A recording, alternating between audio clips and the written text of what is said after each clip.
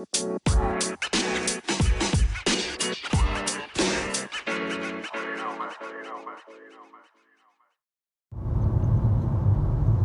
everybody, this is Cornus from Golf Titan Mindset. I hope you're doing very well today.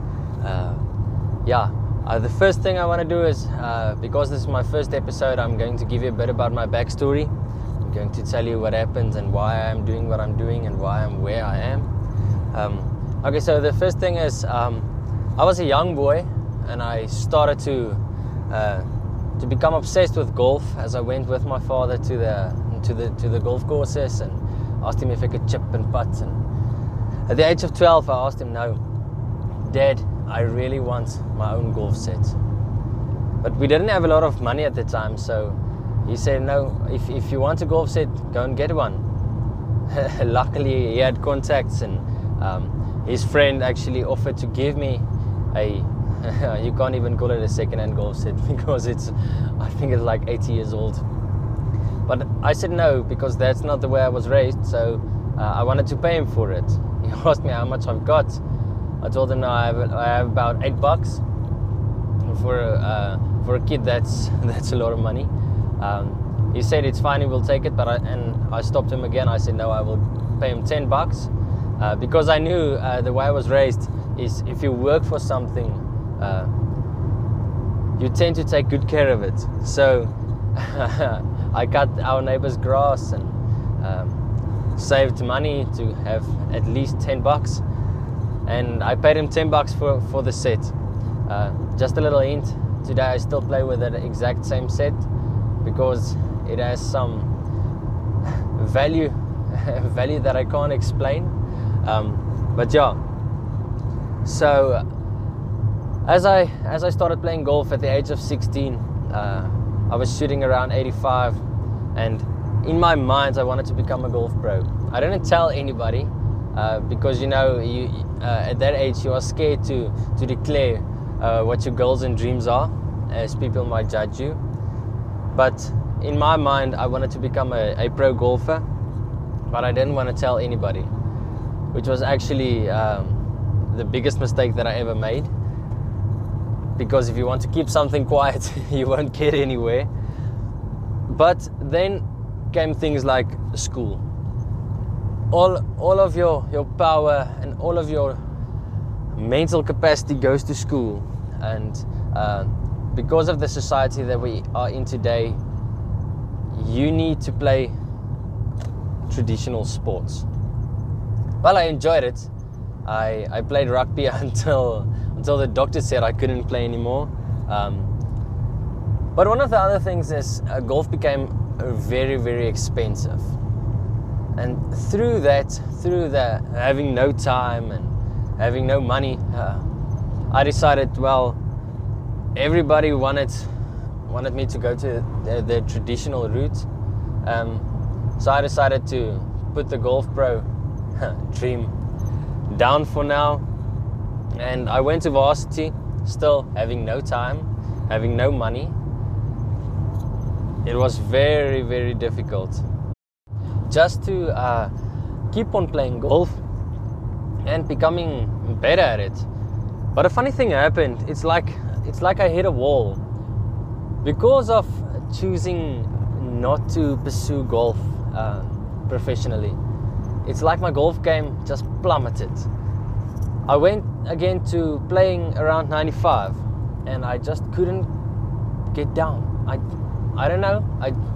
It doesn't matter how much I trained, doesn't matter what I did, I just couldn't get down. Then it hit me. It was like boom, it hit me. The biggest thing that decides whether you play a good round of golf or not is your mindset. And I was wondering what I can do to improve my mindset. Well, after varsity, I got a sales rep job, which I'm currently still in. So I drive a lot around. I don't have much time to practice and to train and do the drills and everything.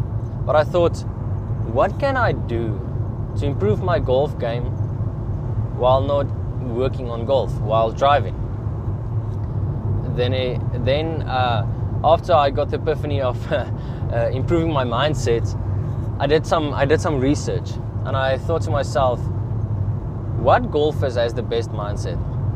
At first I thought it was golfers of today, like Rory McIlroy, the boy wonder, people like them. And then I thought, well, they have it actually very easy, relatively, because they have coaches and psychologists and people that actually travel with them. So I went a little bit back in time to the days of Ben Hogan, but there was no real struggle for them to actually make it. If they can play good golf, great, they made it. I went further back in time to the days where only the elitists can play golf, which was actually very very eye-opening for me. If you didn't have money, you couldn't play golf. That's it. A gentleman's game, that's how it works. So I started researching players of that time, and I came across somebody who was called Harry Vardon. Well, he was actually a magnificent man.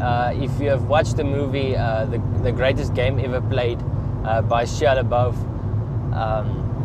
he's actually the guy that goes up against him. He was the world #1 golf player, and he was born in a very poor circumstances. He wasn't actually allowed to play golf, so there's a lot of barriers that he had to overcome.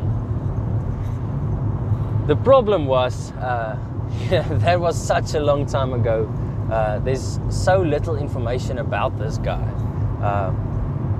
No one really talked or has written about mindset in that time. But I came across his book, The Complete Golfer, which is an amazing book. It talks about a little bit about skills and how to play and whatever. But the biggest thing for me is the struggles in his book that he explains that he had to overcome, the mindset that he has created over time to not let external things influence him. So it was very good. But the thing is, after I started working on my mind, I started breaking 90 instantly without having to train anymore, or just by being on the road and working on my mind, listening to this guy's book. I'm currently playing an average of around 82, and I'm still improving. I still want to hit the 72 mark before the end of this year, which I think I will be able to do. Yeah. But the biggest thing, and this is going to be a bit of a shocker to you, is I started working on my mind only 3 months ago. This is amazing. The biggest thing, even though I actually achieved what my goal was playing lower than 85 again, the biggest thing that actually came with working on my mind is golf became fun again. I'm enjoying to play golf, and once you enjoy to play golf, you're going to play very good. There is no shot that actually breaks my day anymore, because I'm positive the entire time. I leave the previous shot behind me.